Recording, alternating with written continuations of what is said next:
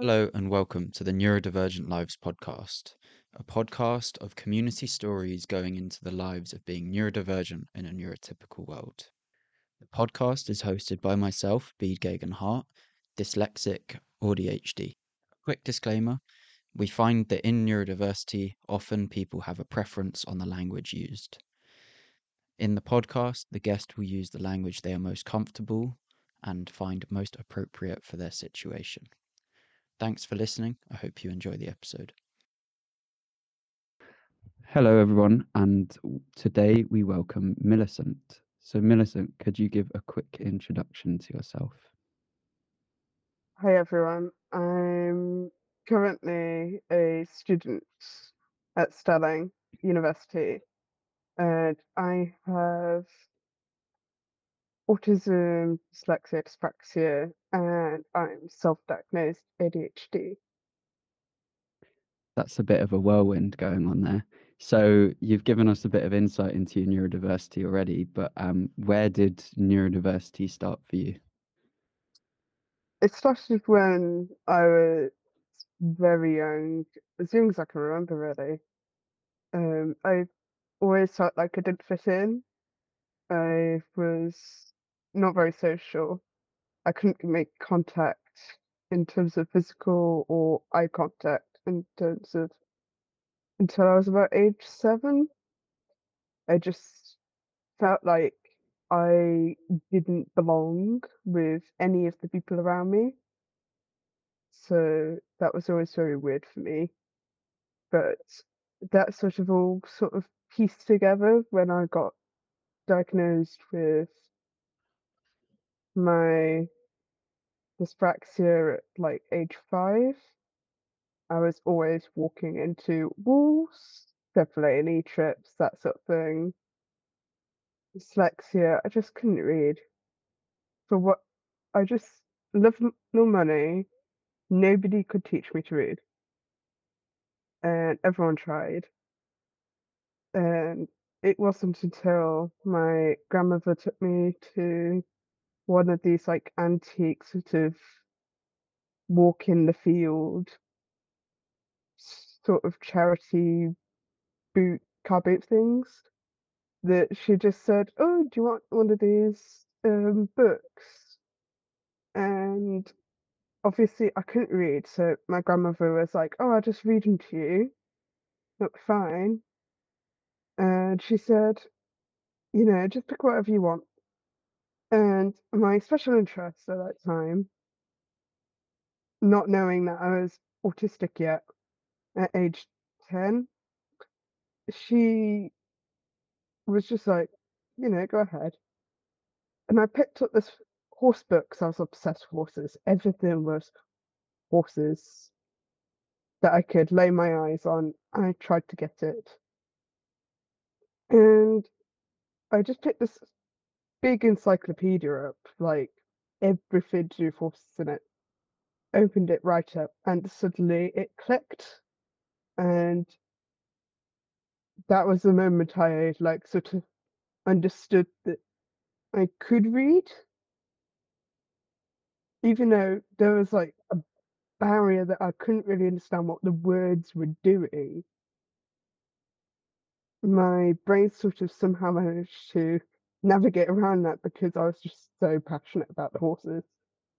So suddenly I just decided I don't want to read kids' books. I am going to read all the adult books. How do you find reading these days?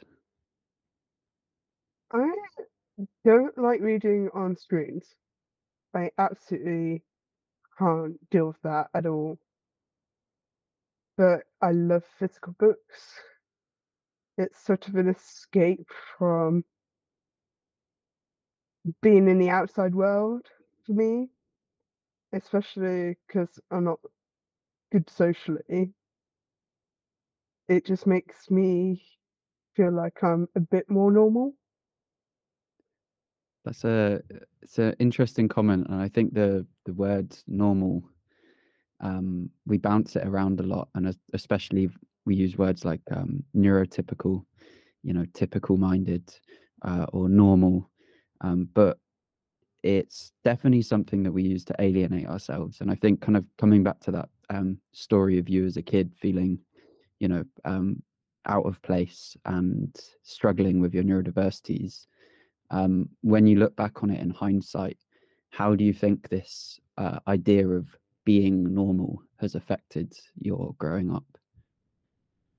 I struggled a lot as a child, um, because I was so cut off from my sort of social peers. I was constantly in and out to appointments. The amount of CAMS appointments that I just sat in and I had no idea why I was there. And I was so confused. And I guess now I understand it as people trying to teach me to mask the parts of me that would be neurodiverse so that I could fit into society. And it kind of was the worst thing for me because it just made me even more depressed because I didn't understand myself and why I was the way I was. No, I really resonate with that. I was only diagnosed with my dyslexia when I was a kid, so throughout secondary school I had one-to-one support, and the woman that supported me, she's amazing, and helped me get through GCSE English. I would have probably failed without her, but I did feel like I was there to fix myself. And especially with something like, therapy and looking into our mental health, it's kind of crazy to think that we are kind of being forced to not accept ourselves and be something that we're not, trying to be this normal. Yeah, I I really struggled. Coming into high school was probably the most brutal thing. Uh, I just, especially with like when I came into like studies, subjects that I enjoyed, I was brilliant at and I excelled. But as soon as I hit a brick wall with maths, was the worst one for me. The teacher decided he didn't want to teach me because I was too much effort to put all the time into. So I essentially only reason I passed maths was I had the brilliant help of my autistic support from the council that came in weekly, and I scraped a passing grade. And that's probably the reason why I'm still not good at maths today, because he didn't spend the time with me to reword it.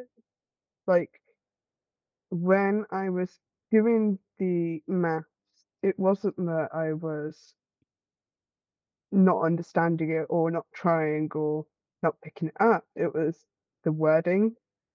And I always found a lot of the problems I was experiencing was the wording of the questions that they were asking. So as soon as someone came in and said, "Oh, I'll just reword how I ask it," suddenly I'd be like, "Oh, you just want me to do this," and I'll be doing like 2 minutes later. Yeah, no, I think looking at the name neurodiversity, it's not that we are better or worse, it's purely that we're different. And education is so very much designed for one brain way of thinking, right? I've had some amazing teachers, and the best ones always being able to teach you something in four different analogies. So, like giving you the idea in four different ways, but also in like different mediums, whether it's drawing it, writing it, talking through it. And I found that immensely helpful in terms of my journey. So being aware that you're still in education now, studying at university, how do you find that your neurodiversities has sort of created this path throughout education? Like, how do you think it's directed you? I pretty much followed my special interest. I I was addicted to David Attenborough during when I was picking out what degree I was going to do. National Geographic, fascinated by anything nature, natural hazards, absolutely bring me joy to watch a documentary on anything to do with the natural world. So that's how I ended up picking environmental science. And it was a bit of a shock coming into university because although I adapted very well, the practical stuff just became my worst nightmare. I just very stressed about practical stuff.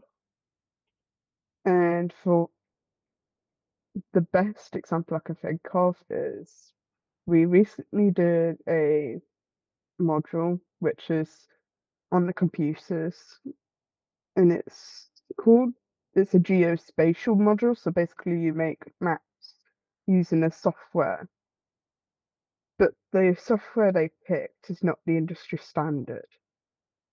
It's very old type of software. And the resources that they'd given me were perhaps the worst thing they could have done.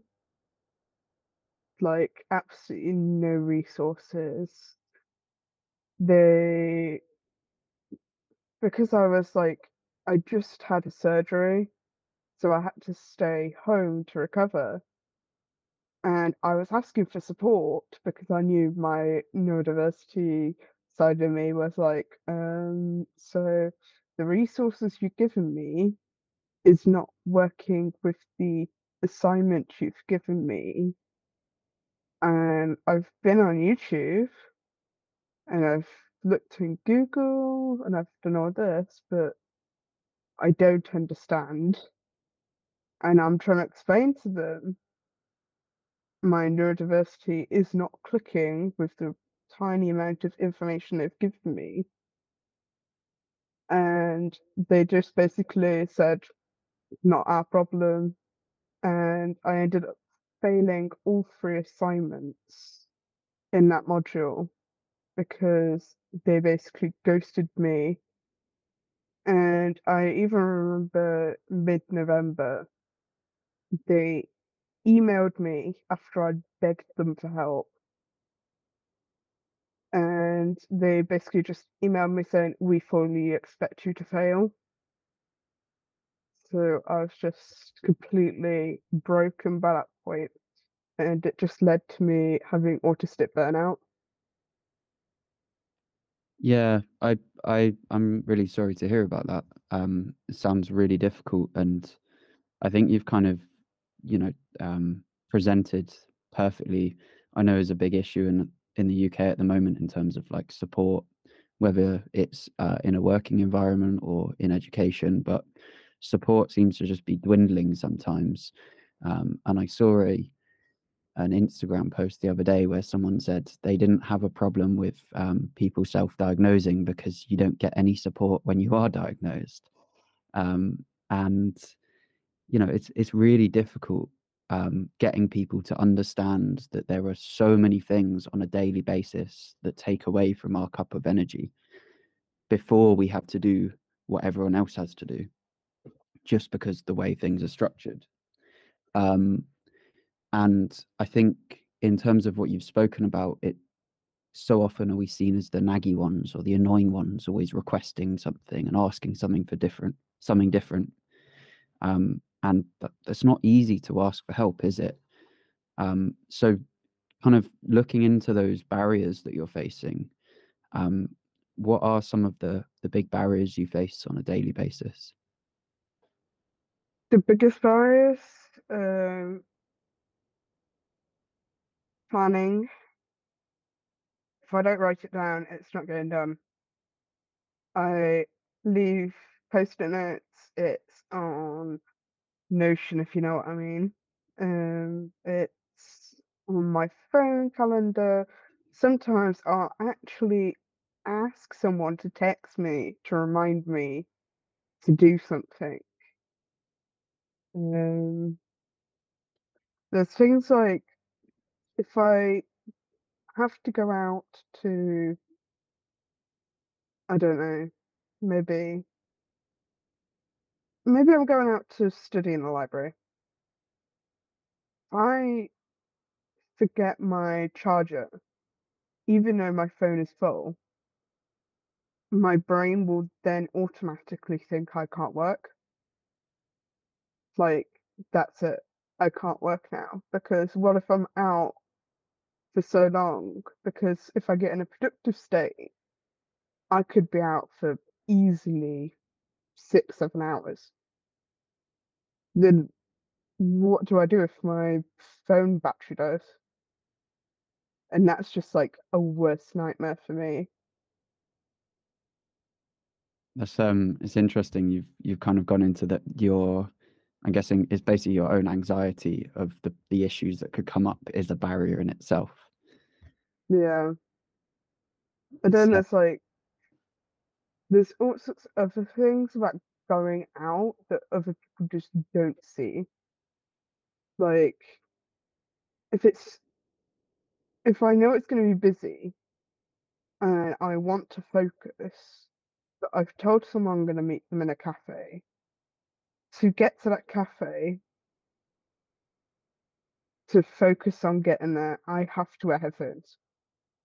I cannot be on a busy street without headphones. But as soon as I get to being with the person, I can be relatively okay. I can focus on that. But if I'm on my own, headphones back on immediately. Which is probably why I've got like 3 different sets of headphones right now. Like I've got another pair of the same headphones I'm wearing now, and I've got a pair of Bose ones that just sit on my desk. So they almost live with me. Yeah, I'm seeing a classic ADHD trait here in terms of you know, fear of not having an item or forgetting or losing an item. So having backups or backup systems. And I work in aviation and the whole aircraft is full of backup redundancies. So you've got 3 sets of headphones. What else do you really rely on as a backup in your day? So I keep one. Well, this is what I ended up doing as a result of one of my anxieties coming to fruition. Is that I realized that I needed to get a phone charger with a USB stick. Well, the USB ending because the iPhone one didn't plug into the outlet at one of the places I went to, and I was like, "What do I do now?" Like, okay, like I was like 2.5 hours away from home, and I had 10% on my battery, and I was thinking, "Oh my God!" Like, you know, I need my phone for my train ticket and all the things that were just coming together with how busy the train station was and having to check for the board what time it was. And then if my phone ran out, I wouldn't have music. And I was like so stressed by that. And even the tiniest of travel delays can just cause immense stress. Yeah, I always try to pick a journey with the least number of changes because the idea of a change is like I could miss the next one, which would mean I miss the next one, which misses the next one, and then your brain is just going down a spiral. Um, but you made me think of something interesting, which is a lot of the time, at the moment, we get this kind of like, oh, ADHD is trendy or being neurodivergent is a fad, like this sort of, just because lots of people are being diagnosed or realizing and self-diagnosing that it seems like it's this trend. But whereas I think one of the sort of popular beliefs is that obviously it's existed in so many people for so many years, um, but we just have never realized. So I guess where I'm going is like, do you think that in some ways living in the past with a lot less complexity, so if it's a train ticket, you wouldn't have been able to have it on a phone. It was just a piece of paper that you had to keep, you know. Do you find that maybe some of the complexities of the way we live now is actually far more difficult on your neurodiversity? Sometimes it depends what it is. Um, there's I don't know if you've heard of it, but there's a thing called a young Scot card, and this is where this gets interesting. Is that I once left my young Scot card, which allows me to get free bus travel, and because I often use it to come to and from, I lost it once, and I had to go a week without it. And it cost me about £100 in like bus tickets because I was commuting. And I was thinking, oh my God, like, how much is this costing me? And I was just realizing, you've just got to be aware of this one singular item that has so much power over your life. But I suppose that's where I quite enjoy having the phone tickets for like on the train to just scan because I'm not at risk of not picking up my phone. Yeah, no, so it's actually that although we have more complexity, there are also more simple solutions that this phone, obviously, that we all have in our pockets, or those that are fortunate enough to have one, we can use it for so many things, and also it's got so many accessibility bits and bobs on it, which I think I find useful on a daily basis. Um, so kind of looking towards like moving forward, and where you are now, how do you feel in sort of in yourself and in your neurodivergent journey? So I'm quite confident now. I've actually just started freelance writing for the Dyspraxia Foundation.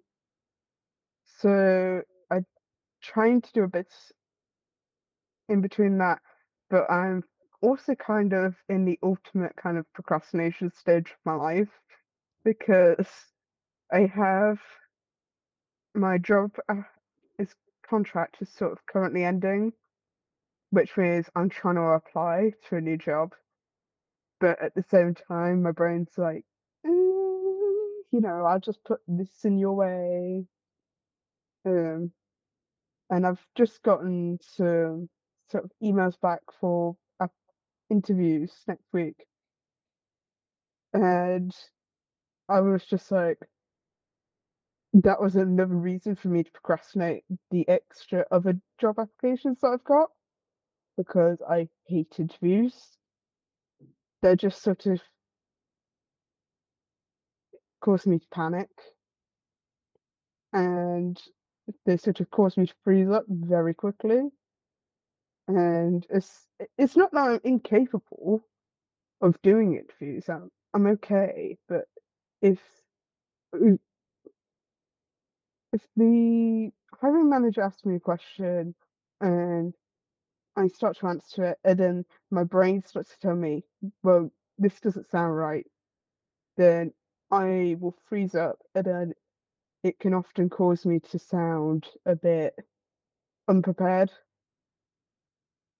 Yeah, And then it's that classic of like, they're very typical neurodivergent traits, but people perceive them in the normal version of being, oh, they're shy or they're unprepared or they're rude or whatever it is. It's like, no, my blunt to the point response was purely that's because what you've asked me that question and I've answered it in the simplest way possible.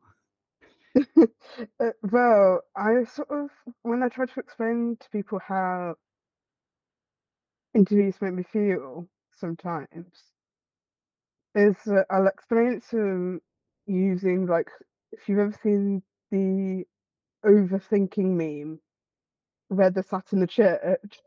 and you can just see them behind each other. That is what goes through my head every single time. So, like, it's almost like the multiple different parts of my neurodiversity is disagreeing with each other.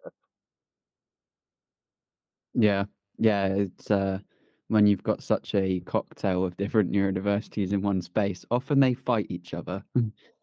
I guess we've found that from the beginning of your story with, you know, your special interest absolutely overriding your dyslexia and not wanting to read, and it just going, no, I'm gonna read. I'm interested in horses. Well, thank you very much for coming on today and telling your story, Millicent. It was a very added perspective and an interesting story. Thank you. Thank you for listening. Please do remember that if you would like to be part of the story and record your own episode on the podcast, then go to the link in our socials and you can book a meeting to record with us and hopefully feature on the podcast too. Have a nice day.